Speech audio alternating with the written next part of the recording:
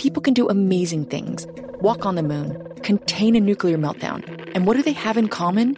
They're not in it alone. Creativity, talent, genius, it's all a team sport. We have seen what we thought was unseeable. It was a step in a direction that nobody had taken before. I'm Gabriella Cowperthwaite, host of Teamistry. It's an original podcast from Atlassian, all about the chemistry of teams. Check it out on Apple Podcasts, Google Podcasts, or wherever you listen. Interested in healthcare? Well, here's a programme you might not want to miss. Hosted by long-time healthcare reporter Dan Gorenstein, Trade-Offs takes a close look at the costly, complicated and counterintuitive world of the US healthcare system and the policies that govern it. Trade-Offs digs into the weeds with experts who understand the data driving the policy trends while telling compelling stories of those impacted by those policies. In the words of the Trade-Offs team, there are no easy solutions for a troubled healthcare system, just trade-offs. You can find Trade-Offs wherever you listen to your podcasts.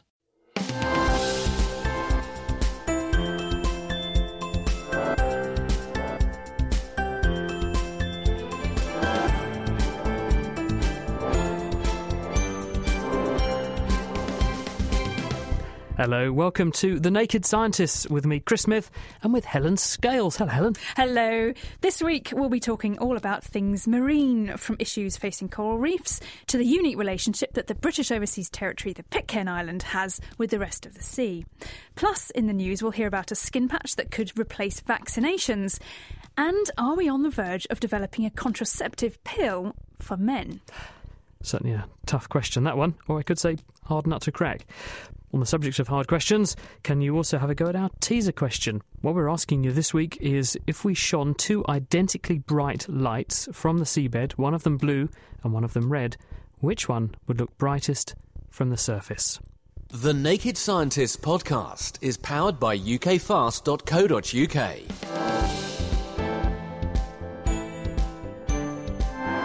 Let's kick off with a look at what's been making science headlines. Helen. Humans who were alive 400,000 years ago have had their genome sequenced, or at least part of them. For the first time, researchers have extracted and sequenced the mitochondrial DNA from an incredibly ancient human, and it's offering up a whole new way of looking at human evolution by uncovering some unexpected links. Well, the findings were published this week in the journal Nature, and they come from a team at the Max Planck Institute of Evolutionary Anthropology in Leipzig in Germany. Well, these ancient fossils come from Spain at a site called Cima de los Huesos, the Pit of Bones. And trust me when I tell you that this must be one of the most difficult places to work. Check this out. To reach it, the scientists had to crawl for hundreds of metres through a network of tiny dark tunnels, then drop down a 13-metre vertical shaft. But it's because of this incredible inaccessible location that these bones have been so well preserved. The humidity in this cave system is close to saturation, and apparently the temperatures are a constant 10.6 degrees centigrade all year round. And frankly, the fact is that no one else has been there. This is such a difficult place to get to. They were the first ones to find these very, very ancient bones. Were people living there? Is that why the bones are in the cave? Did you know they don't actually know? This is the really exciting part of the story, is that we don't really know why these ancient humans went that far into this system of caves. It could have been some spiritual thing. We really don't know. Big part of the mystery is that. The thing about these findings was strange is because these bones, based on their physical shape, were thought to belong to Neanderthals. But the DNA sequence revealed that the fossils are actually more closely related to another highly mysterious group of early humans called Denisovans. Now, I'd never heard of Denisovans before. They really aren't very well known. So it was thought that these Denisovans were the Asian cousins to the European Neanderthals.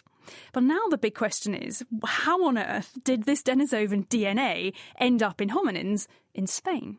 And also at that time point, because it's very, very old, isn't it? Very, very old indeed. It goes a long way back into our kind of ancestral family tree. And there are various possible explanations for what's going on. No one actually knows the answer to this yet. This is really work in progress. These pit of bones fossils could represent a distinct group, both from Neanderthals and Denisovans. Another more likely scenario is that they could both be related to the ancestors of both Neanderthals and Denisovans. Or it could be a case of inbreeding, which is always what we hear about with these early humans, that the Pit of Bones people may be inbred with another, as yet unidentified, group of early humans that brought that Denisovan DNA with them from Asia. Thank you, Helen.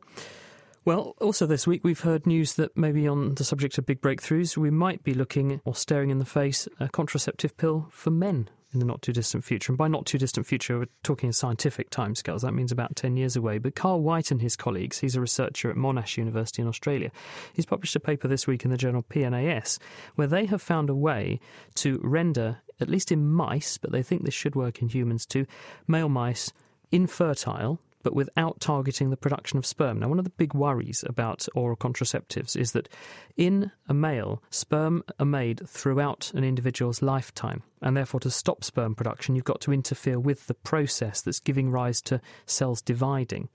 Now, that's different from what goes on in a female body, because a female is born with all of the future eggs in the ovary pre-made, and they're then used across reproductive life. So all you're doing when you're taking the oral contraceptive as a female is you're stopping the ovary releasing or maturing an egg. So when people have tried to use the same sort of hormone trick in males, it hasn't worked, and there have been all kinds of rather nasty side effects, cancers and various things like that. What this group have done is to say, well, is there a way we can actually stop the sperm leaving the body? Could that be the answer? So their approach was to look at the vas deferens, which are the tubes that connect the testes to the urethra, and they're the route by which the sperm comes out of the testes and then gets out of the body. And these tubes are lined with muscle, and the muscle is supplied by nerve fibres that become active and fire impulses into these tubes when sexual activity takes place.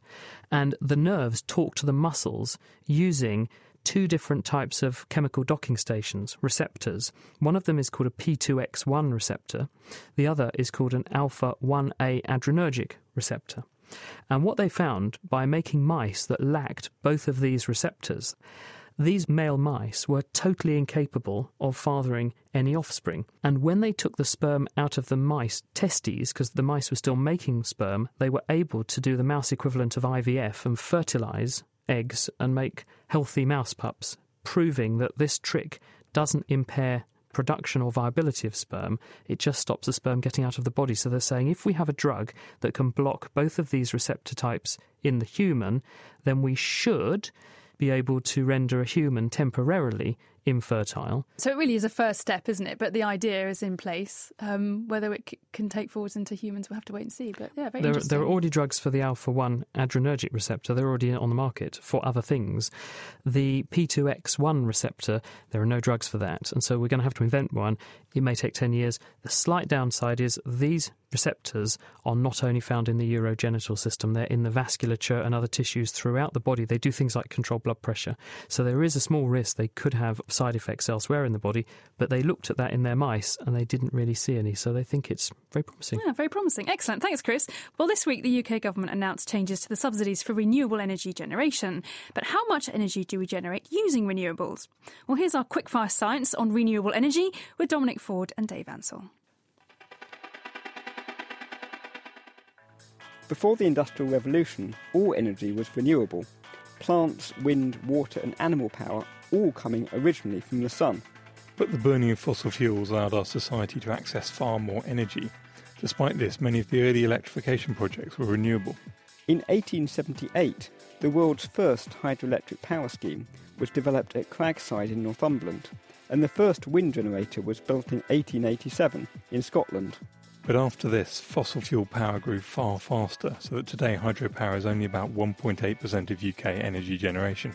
Since the late 1990s, there's been a renaissance of renewable power. In the whole of the 1990s, about 250 megawatts of wind turbines were built, but just in 2012, nearly 8,000 megawatts were constructed. Today, 7.5% of the UK's electricity is generated by wind, a figure that is rapidly rising. In recent years, solar power generation has grown even faster.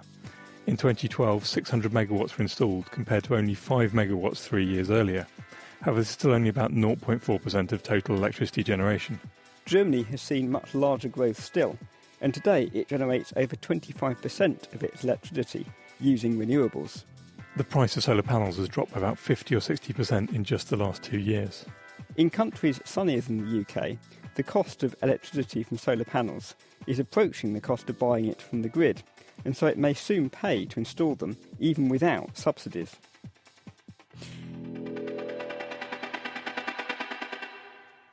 Dominic Ford and Dave Ansell there. And you can get hold of all our Quickfire Science episodes as their own podcasts from the website at thenakedscientist.com/quickfire science. This is The Naked Scientist with Helen Scales and with me, Chris Smith. If you'd like to get in touch, it's chris@thenakedscientist.com, or you can tweet @nakedscientist. Many medicines are administered by injection, but syringes are very costly and needles are, let's face it, unpleasant at the best of times. But Ryan Donnelly from the School of Pharmacy at Queen's University in Belfast has come up with an alternative way to deliver injectable drugs using skin patches. He's with us to tell us how it works. Hello, Ryan. Good evening, Chris. How does it work? On the surface of each of these patches, we have arrays of tiny needles called microneedles. These are less than a millimetre in height. And whenever we press them into the skin, they don't cause any pain or bleeding, but they swell in the fluid in our skins. And this allows us to deliver medicines from an attached patch containing the medicine, and the medicine can then be absorbed or have a local effect in the skin. How big are these patches? We can make them from 1 square centimetre to the size of a postage stamp, right up to 25 square centimetres, depending on the medicine we may wish to deliver and how much we want to deliver. What sorts of things can you put onto the patches? Will they take any kinds of medicines or vaccinations? By and large, they will, once we modify their properties to tailor them to the medicine we wish to deliver. And obviously there is a lot of interest at the minute about actually making vaccination safer in the developing world. There are around about 2 million healthcare workers in the world injured per year by needle stick injuries. And very often needles aren't disposed of properly, which can cause problems for people just by coming into contact with them and whatever diseases might be on them from other people. So we now have something that is self-disabling in that when it's pressed into the skin, it swells and it becomes soft, so that when we take it out of the person's skin, it could never be stuck into somebody else. Can it work in reverse as well? Because you mentioned people getting needle stick injuries. One of the reasons needles are also used is to take blood out of people. Can your patches, as well as putting drugs into people, take fluid out of people for analysis? Yeah, what's known is that the concentration of medicines in our fluid of our skin is in balance with the concentration in our blood. And because our microneedles work by swelling in this fluid, we also extract whatever's in the fluid. So it could be a way of doing monitoring without taking blood from a person. And this might be particularly useful in premature babies, for example, who are generally on a lot of medicines, need a lot of monitoring, but have a limited volume of blood and very fragile bodies. So you better tell us, what are these things made of, if you can, without blowing your patent? Sure. We have made these microneedles from a polymer plastic type material. There's actually the same stuff as is used in the adhesive in some toothpaste to keep the active ingredients on your teeth for longer, and also in denture adhesives. How do you actually make the needles? Tell us about the structure of them. Yeah, so what we do is we take a little mould that we've used a laser to engineer. So the laser drills holes in a piece of silicone, and we then take a gel that we've made from this denture adhesive material, and we cast it into the mould by either using a vacuum or a centrifuge, and then allow the water to dry off. That then forms the microneedles, which are hard in the dry state, but rapidly take in fluid to form a jelly-like material very similar to a soft contact lens. And if I wanted to impregnate them with a vaccine or something, how would you do that?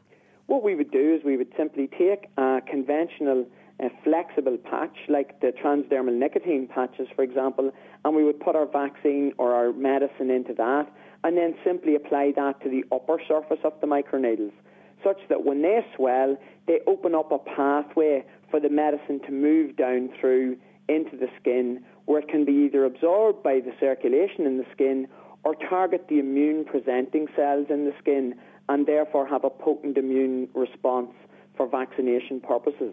And does it work? Have you got some tests showing that you can immunise people with this? We have evaluated it in a range of different preclinical studies, including suitable animal models, and we've done safety studies in people.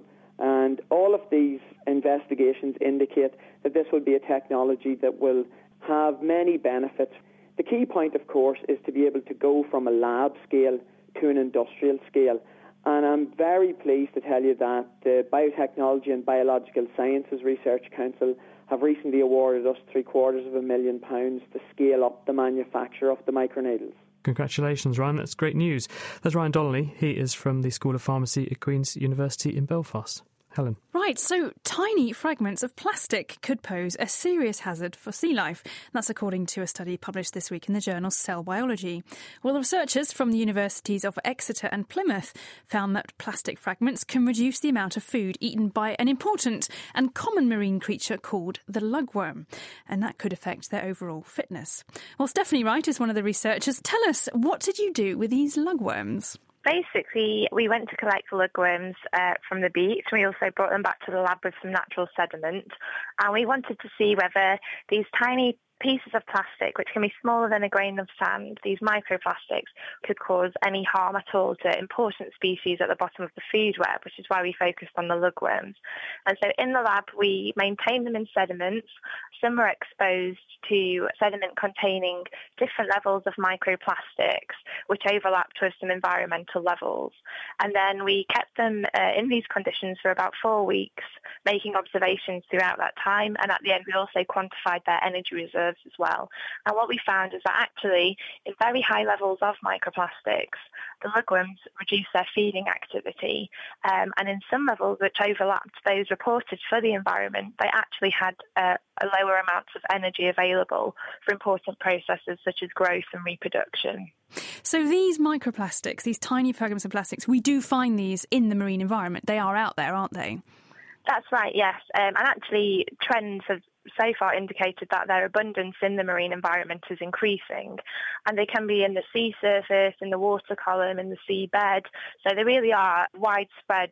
And where do they come from? They tend to mainly come down from the breakdown of larger plastic items. So everyone knows that plastic litter is an issue for the sea, but scientists have found that this actually breaks down over time into smaller and smaller pieces, into fragments of plastic. But we also actually get microplastics purposely manufactured to be of a microscopic size, and that's the products such as skin exfoliators, so for toiletries, toothpaste, and also even clothing. They produce lots of synthetic fibres, which sort of come out of your washing machine effluent into the sea. So there's actually quite a wide range of sources.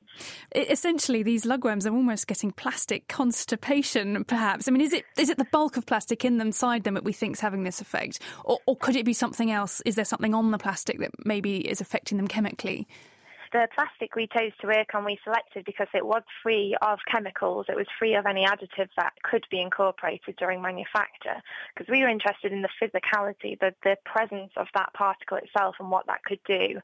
So essentially it is taking up room in the digestive passage, so in the stomach of these worms, which would normally, be a space for nutritional plant matter or sediment grains laden with a vital resource. But what we found is actually this microplastic is taking up space, and these worms are, they're exerting energy trying to digest them. What's the consequences of this study? I mean, understanding more about the impacts of microplastics, how does this translate back to the oceans and perhaps ultimately back to ourselves as well?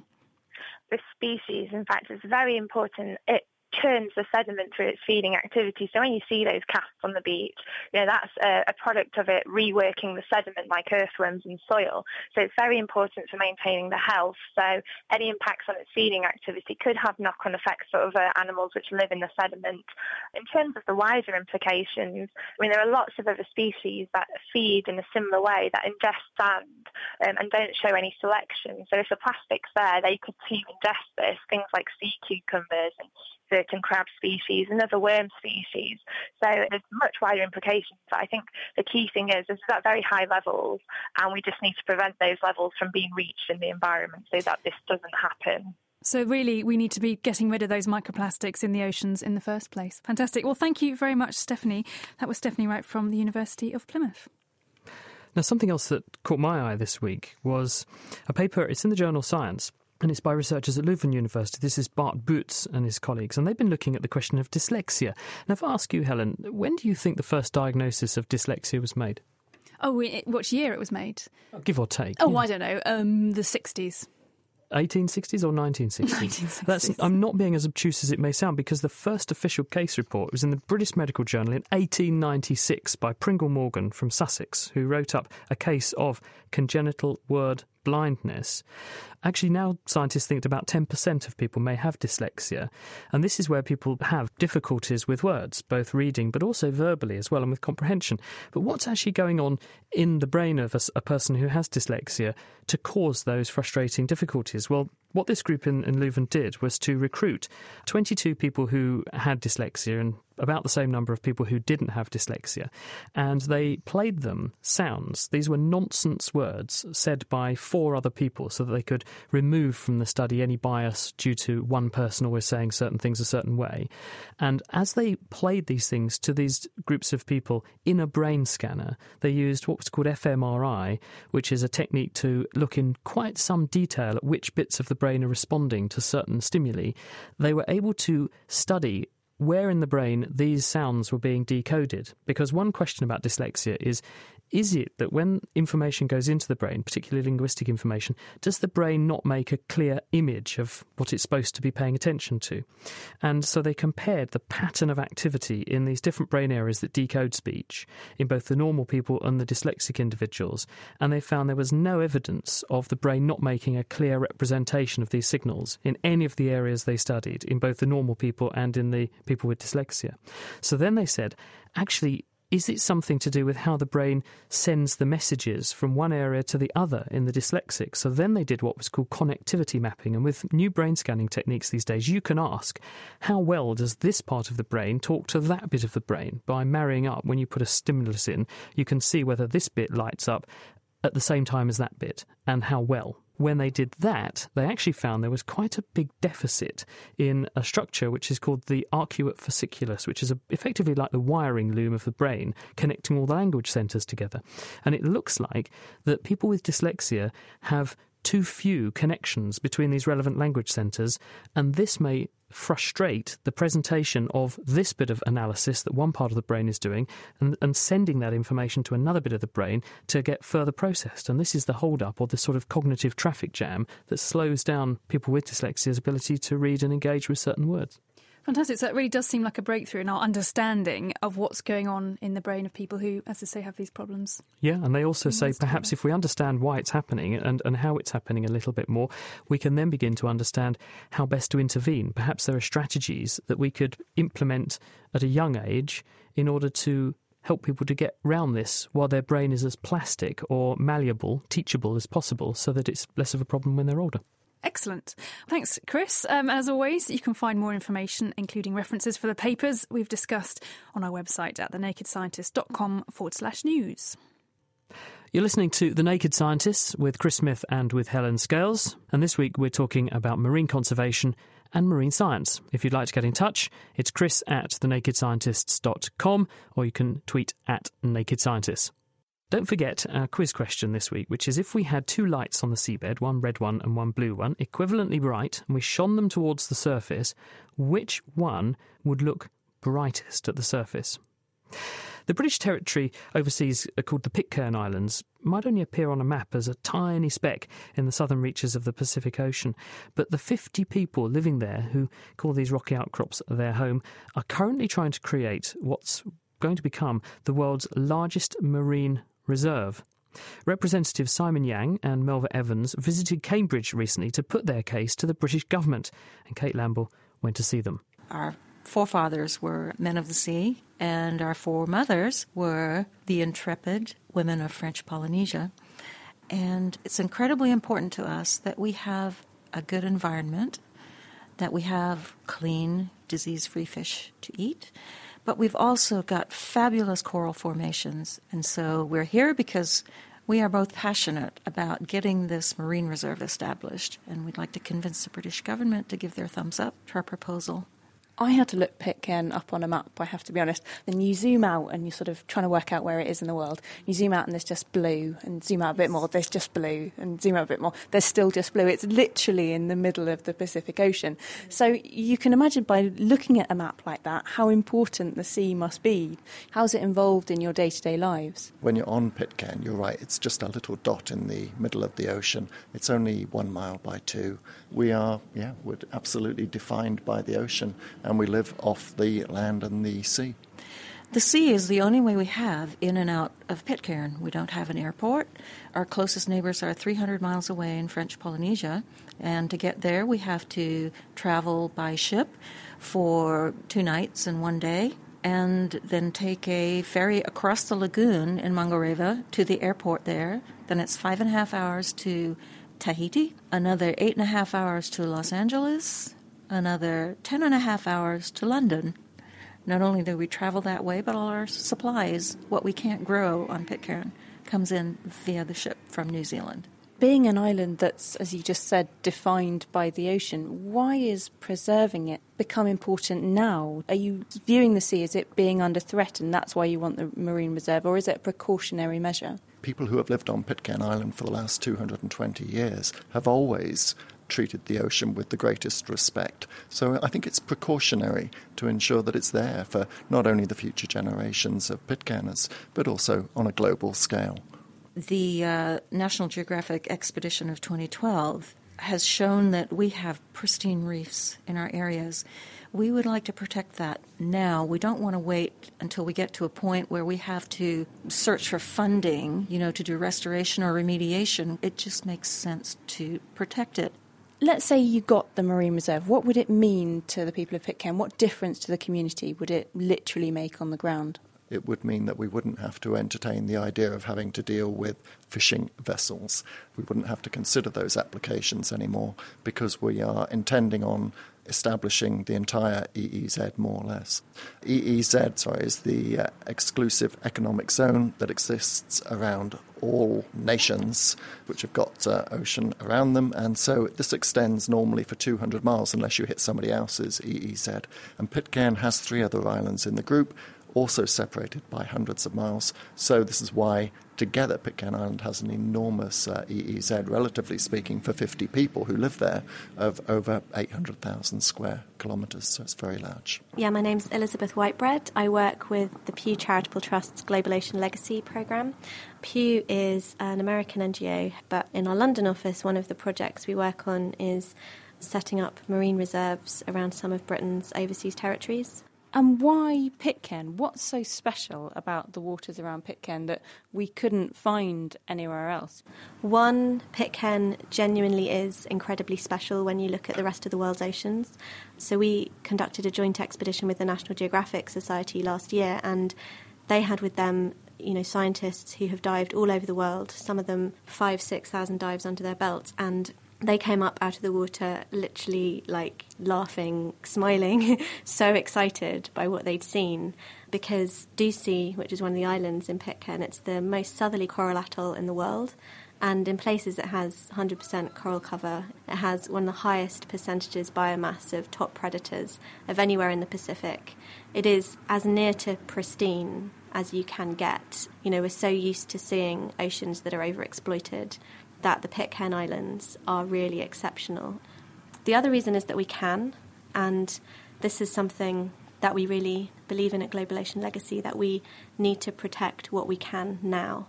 And on Pitcairn Island we have a really unusual situation where we have unanimous support of an entire community to create what would be the world's largest strictly protected marine reserve. We have an opportunity here for the British government to do something really good.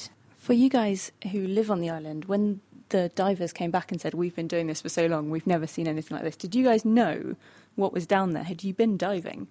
No, we'd not done much diving at all. We'd always thought we had something special. I mean, there are areas down there that you could go fishing and you'd be guaranteed a catch. So there must have been something special down there. We had no idea that this reef that they discovered, which was it 30 meters down, which is twice the usual depth of a reef. And then we saw the film footage, and just blown away. I'm sorry. It was incredible. We knew that we had to do something to protect it. We talked earlier about this being the largest marine reserve anywhere in the world. How is this zone, which is so large and so remote, enforceable?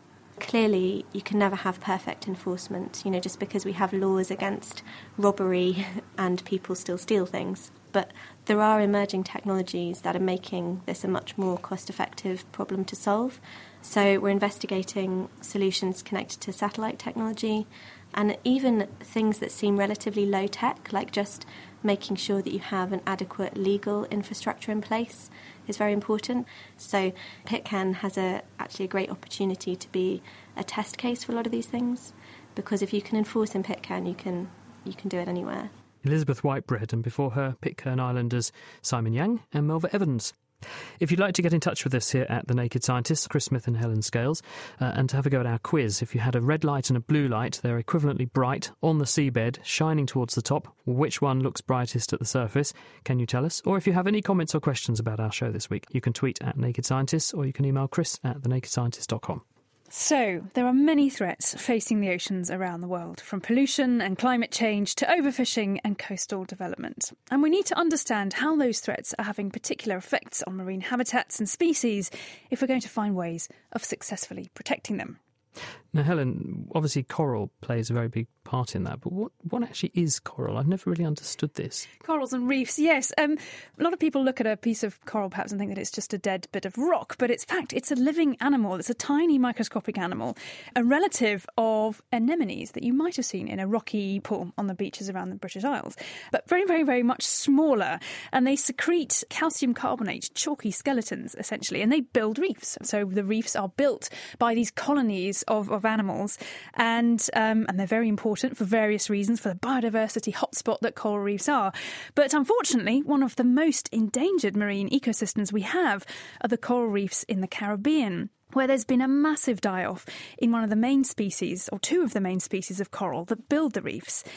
A while ago, I paid a visit to Abaco Island in the Bahamas and had the rather wonderful job of going diving with Professor John Bruno from the University of North Carolina. All the best jobs. I don't know how you do it. So that's marine biology for you. You could have done it. Anyway, well, I was there basically to find out more about how and why the reefs of the Caribbean are in so much trouble. So Caribbean reefs have changed dramatically since the 1980s. I grew up in South Florida, and in the 70s and early 80s, you could snorkel over a coral reef, and it was just like a golden wheat field of coral, this incredibly complex community that the corals had built up that was inhabited by fish and all kinds of invertebrates, so a really biodiverse ecosystem. That's changed enormously, and you don't have to be a scientist to recognize that. So the corals have all disappeared. There's still some left, but they're far less abundant than they were just 2 or 3 decades ago. And there's a variety of causes for that. The sea is warming, leading to a phenomenon called coral bleaching that kills the corals. There's sediment pollution, in some cases possibly nutrient pollution. But here in the Caribbean, the really big driver of coral loss is coral diseases. And one disease in particular, white band disease, wiped out what were then the dominant species, staghorn coral and elkhorn coral. Their populations have plummeted by 99%. So just envision kind of like a Carolina or southeastern U.S. pine forest where the whole forest is made up by a couple of dominant species, and then within a 12 months, boom, those species are just gone. It just completely transforms the landscape. And there's certainly other things going on, but when you lose those keystone species, those what we call foundation species that built up the whole system, it's fairly easy in this case to point to one primary cause. And if we're looking out for diseased corals, what are we looking for? What are the key signs? Yellow blotches on some of the corals are a telltale sign of coral infection. Dead portions of the coral colony where the coral's either white because the tissue has died off or they've lost their symbiotic zooxanthellae. Some of the coral diseases are these very clear black bands. So usually some sign of infection, either a white or a black band on the coral. So the signs of infection aren't subtle. It's quite obvious that something is different, and there's only really a half a dozen common diseases in the Caribbean. So it's actually quite easy to kind of identify them. All right, well, I think it's time we went in and see what we could find. All right.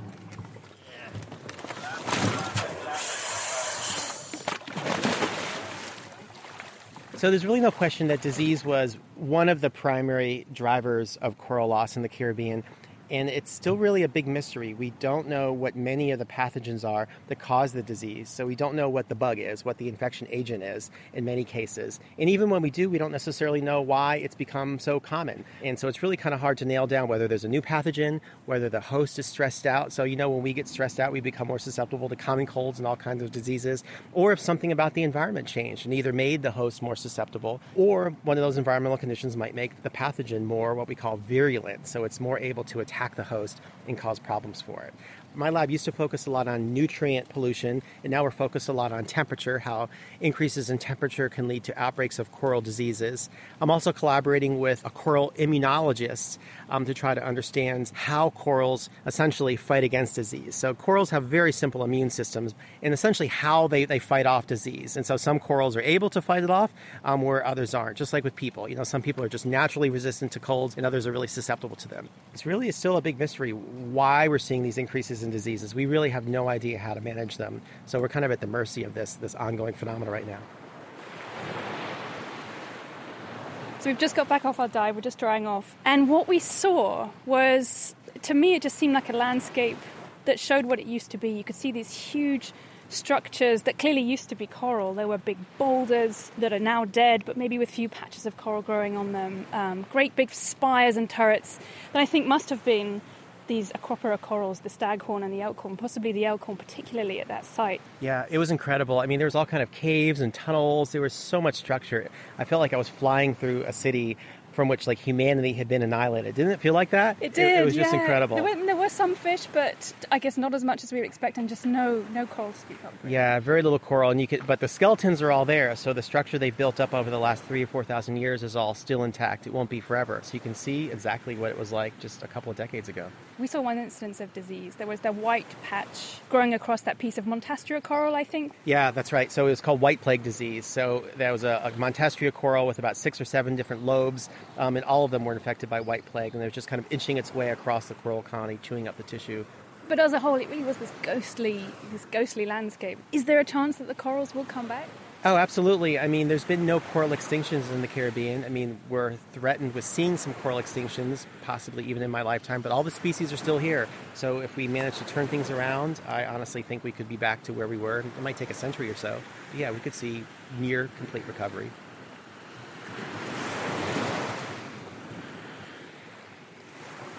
With Caribbean corals doing so badly in the wild, I paid a visit to the Smithsonian Marine Ecosystems exhibit at Fort Pierce in Florida, where Bill Hoffman took me behind the scenes of the aquarium to see how he's growing some of the most endangered coral species.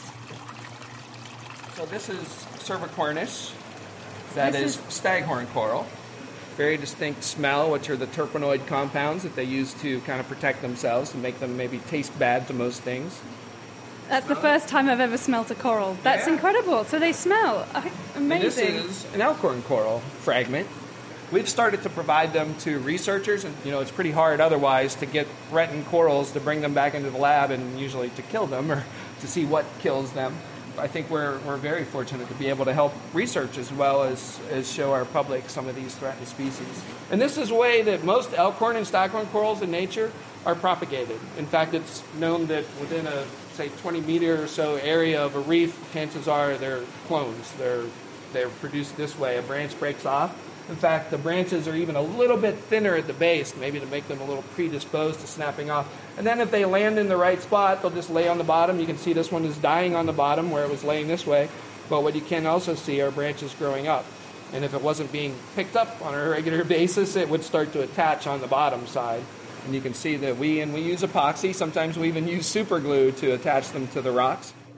We've come down to the aquarium to have a look at what's on display for the public. And having just got back from the Bahamas, where I was diving on wild reefs, this one is a completely different scene. I can't speak of the Bahamas, but in Florida, I sadly tell people that you'll see more corals in this aquarium than you would on an entire dive, or at least for sure more diversity of corals than you would see on a dive. And that, is truly a sad state.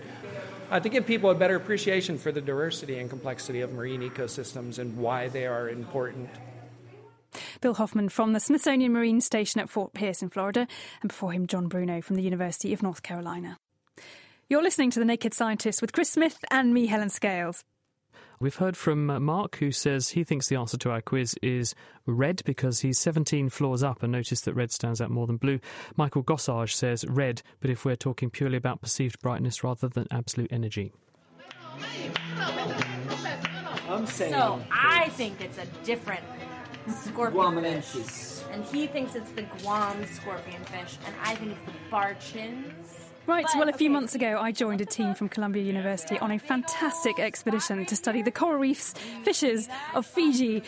See, there's no spot. There's that little saddle guy, but is there a saddle guy?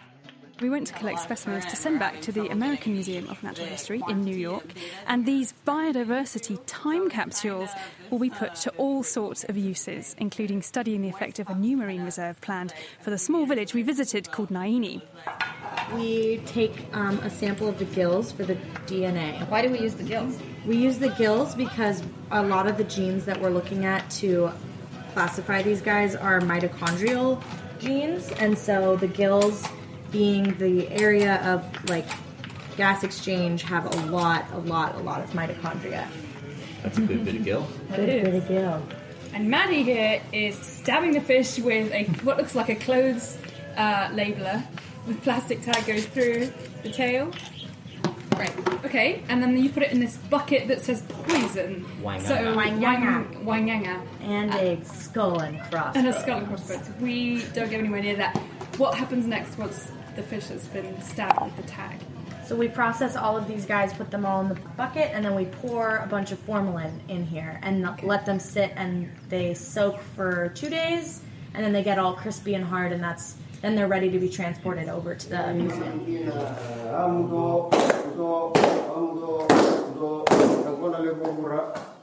People are starting to realize the importance of marine resources that they have. Slowly it starts to sink in, but you have to actually start letting them know, like starting from the grassroots level, which is the villages, the community, trying to disseminate information and all the other stuff that help to protect our marine resources in Fiji.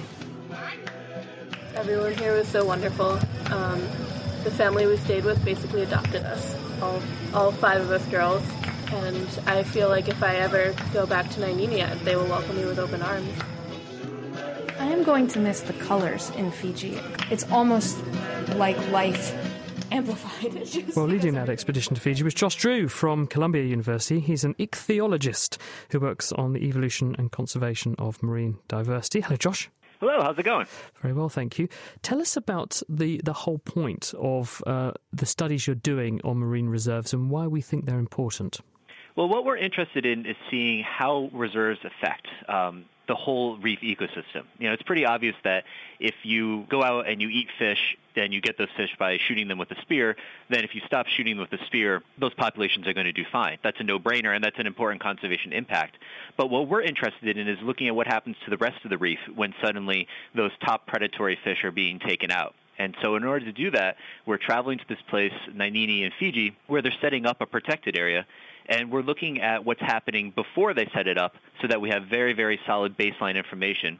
And then we're going to track the effects of that protected area over the next 3 to 5, maybe 7 years, and see how that protected area matures and what are the whole reef ecosystem effects from microbes to sharks. What is the nature or structure of that marine reserve? It's one of the reasons why I went to Fiji in the first place. Fijians own their reefs, so just like you would own the land in your backyard, and if somebody wanted to set up a tent there, they would have to ask your permission. If somebody wants to do something on a coral reef in Fiji, they have to ask the permission of the people who own that reef. The Fijians have this custom called tambu, a period of rest for the reef where they let it go for 3 to 5 years where they don't fish on it. And what we're interested in is seeing if we can look at that traditional form of reef management and imagine it as a form of reef conservation. So instead of just having them not fish for big fish or not fish during certain times of the day, where they let it go completely unfished for 3 to 5 years so that the whole reef becomes a bit restored during that time period. Would the aim be to create a comprehensively big reserve area, Or given the structure of Fiji, which is lots of little islands, would it be to create lots of little marine areas and hope that one can sort of cross-pollinate into the other adjacent area? Definitely the latter, for a couple of reasons. First and foremost, because the Fijians own their reef, that means each village only has a certain area that they can fish on. And if that whole area was put into a protected area, then suddenly those villagers would be, they wouldn't have access to food. And we don't want to sort of unduly saddle any one village with too much of a conservation burden. So it's definitely important that we look at this as a system of small reserves, particularly in areas close to where there are villages. There are parts of Fiji where there aren't a whole lot of people around, and those might be areas where we would explore larger reserves. But, a reserve is not going to be effective if the local people aren't behind it. And if setting up that reserve means that they can't get their dinner, then it's not going to stay a reserve for too much longer. And is your hope then that if you have a preserved area which people cannot fish in, they cannot damage, that then this will help to seed or support adjacent areas that are being exploited to maintain the diversity and to maintain the integrity of the adjacent areas? Absolutely. The fish that are going to be inside the preserved area are going to grow bigger, and bigger fish produce exponentially more eggs and sperm. And so if you provide the chance for these fish to grow big, then they're going to produce tons and tons and tons of babies, and those babies are going to disperse. And one of the major issues we're looking in my lab is tracking to see how closely related those different protected areas might be by looking at the population genetics or how the relatedness of fish from one reserve and fish in a different reserve, so that we can figure out what's the best way to space those reserves so that they form a cohesive unit and that that they seed each other, as you were saying. Do we know what the anatomy of such a structure or network would have to be in order to make sure fish did transit from one place to the next to maintain the biodiversity? Well, we're working on it. It's definitely something that is a major research interest in our lab. Some of the preliminary work I've done, the upstream areas definitely produce more exported larvae than the downstream areas. And so, very simple, if you look at the oceanography of the region, it makes sense to sort of emphasize putting preserves in areas at the head of the stream so that the babies from those reserves are able to spread forth throughout the rest of the country. Do we know whether all fish can transit along these, I want to say, corridors between these little isolated or enclaved areas that are reservations? Or is that one of the big questions? Because if some fish can do it but others won't do it, then we've still got a problem. Yeah, and we're seeing that there's a lot of variability within it. So even fish that look pretty much the same in some of our preliminary results have shown to have very different patterns. And what that means is we kind of have to use what scientists call the precautionary principle, and that is we play our safest hand. And if there's several fish that have very limited dispersal or just really can't get that far out, then we need to make sure that we set up protected areas that can incorporate that information so that we don't pass over them and we don't provide them an opportunity for those populations to be protected. Working with Josh is Molly McCarger. Now, Josh is looking at fish at the macroscopic level, what's swimming around and how many of them there are. Molly's putting things both inside the fish and on the seabed under the microscope because she's interested in the microecology. Hello, Molly. Hi. Tell us about your project. Well, so my project focuses on herbivores on the reefs, and I'm looking at a sturgeonfish family. They have these really interesting, varied morphological adaptations to herbivory because fish don't possess all the right enzymes to digest plant matter. So they have all these different adaptations, and I'm looking to see if these differences affect the microbial communities in their intestines. So basically you're getting the gut contents of the fish that Josh has been studying in Fiji and analysing or asking what bacteria live inside these fish. Right. So the fish I'm looking at are all very closely related. So normally we would expect their microbes to be closely related as well. But I'm looking at some that have different adaptations, morphological, chemical, and I'm seeing if these communities are different based on that. And why might this be important? So reef microbes are really important to reef health, but we don't really know a lot about how they're dispersed. They're not very mobile. So we're hypothesizing that these animals play a role in it because of the specific adaptations that they have. For instance, one of the species I'm looking at actually ingests sediment and keeps it in a stomach-like structure. and it uses the sediment to crush plant matter as it comes in. So we're hypothesizing that their microbes will be spatially linked and spatially organized. Do you think you could use the array of different organisms that are in the fish and in the environment as a predictor of whether a reef is under threat? Whether Josh needs to get involved, in other words? Well, we're hoping to set up some indicators for that. It would be a much longer study to really get it down to the fine scale we would need to say this is exactly where the microbes are going and this is exactly the area we need to protect. But we are hoping it'll help us get a better idea of we see a certain amount of connectivity for some microbes in a certain area, and we notice maybe that reef is doing better than the others around them. We may be able to tell if there's some sort of correlation to their reef health. Thank you very much. Molly McCarger, and before her, Josh Drew. They're both from Columbia University. And finally, closing the show, Hannah gets heated over our question of the week. This week. Hi, my name is Nikki, and I live in Perth, Western Australia. My question is, what type of animals sweat? I know that horses do, but do others too? So sweat. Do the birds and bees do it? And even educated fleas? Or is sweating just limited to humans and horses? My name is Jonathan Holmes. I'm a fellow of Queen's College in the University of Cambridge, and I'm a part-time lecturer in veterinary anatomy. Humans have two sorts of sweat gland and two sorts of sweat. The first type, with which we are most familiar, are in our skin all over the body and produce watery droplets. The droplets evaporate from the surface and cool the skin, so they are important in regulating our body temperature. This sort of sweat gland and sweating, however, is very uncommon in animals. Very few animals use sweating to keep their bodies cool. A second type of gland forms sweat by breaking off bits of cell rather than secreting a droplet. The product is much more granular and fatty. In humans, this is the smelly sort of sweat we associate especially with our armpits. Most animals do have this sort of sweat gland, but they are fairly few and far between, and mostly concentrated around the face and mouth and round the anus. They seem to be important for keeping the skin soft and flexible. Dogs and cats, incidentally, have a large number of these sweat glands on their foot pads. They are probably there to keep the pads, which are just very thick skin, supple, but may also help with grip in the same way that we lick our fingers to make them slightly moist when counting banknotes or turning pages. As Nikki has noted, horses do sweat abundantly. There is a type of protein related to albumin in their sweat, which often causes it to froth. Thanks, Jonathan. So humans can sweat out as much as 10 to 14 litres per day, and they mainly do this to reduce their body temperature by evaporating water from their skin. Plus, they secrete a second type of sweat to release a more oily, fatty fluid that eventually smells and can be used as a territorial marker or signal fear and anxiety. Most other animals don't do the first type of sweating. Instead, dogs pant, for example, to keep cool. But most animals do have the second type of sweat oozing out of areas of their body, the fat also keeping the skin soft and supple. With that question sweated out, we turn to this. Hello, my name's Paul Thorpe of Wigan in the northwest of England.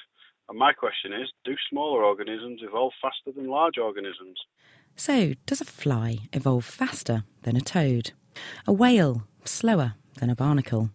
And if this is true, how does our body's immune system keep evolving on par with the little bugs that invade our body? What do you think? Hannah Critchlow. And if you think you can help, it's chris@thenakedscientist.com, or you can tweet @nakedscientist. Now, on the subject of quizzes, we're asking you this week if we put two identically bright bulbs or lights on the seabed, one red and one blue, and we look down from the surface, which one would be brighter? What did everyone at home think, Helen? Well, you had a 50-50 chance. It wasn't a tricky one. In the blue corner, we had Lara is amazing, John Dexter, Jack Good, Simon Waters, brilliant marine name, thank you very much, and Tracy Mortar. They all said blue. We had fewer red, actually. There were a couple of reds. That was Fish in a Cage, another good marine name, and Nadine. And the blues have it, because they're absolutely right. The reason why the blue should appear brighter at the surface is because red light is strongly absorbed by water. The hydrogen bonds that stick water molecules together stiffen the molecules up and push them into absorbing more red light, relatively speaking. And this is actually why the sea looks blue. And you'll know, Helen, if you've ever had an injury when you've been diving and you've bled underwater, what colour was the blood? Very strange. It looks like hot chocolate. It's sort of dark, gooey brown. It's a very weird thing. The other cool thing about blue light penetrating further than red, the sneaker scope, some very deep sea fish create red light because most fish down in the deep sea can't see red light. There's no point because it doesn't actually go very far. But these guys make their own and they can see it. So they have their kind of own private wavelength. It's like a spotlight, isn't it? Underwater they can pinpoint other fish and no one knows they're being spotlighted. Yeah, it's brilliant. Absolutely brilliant. Well done if you got the answer right. That's it for this week. Thank you very much to Helen Scales and also to our producers this week, Dominic Ford and Ginny Smith.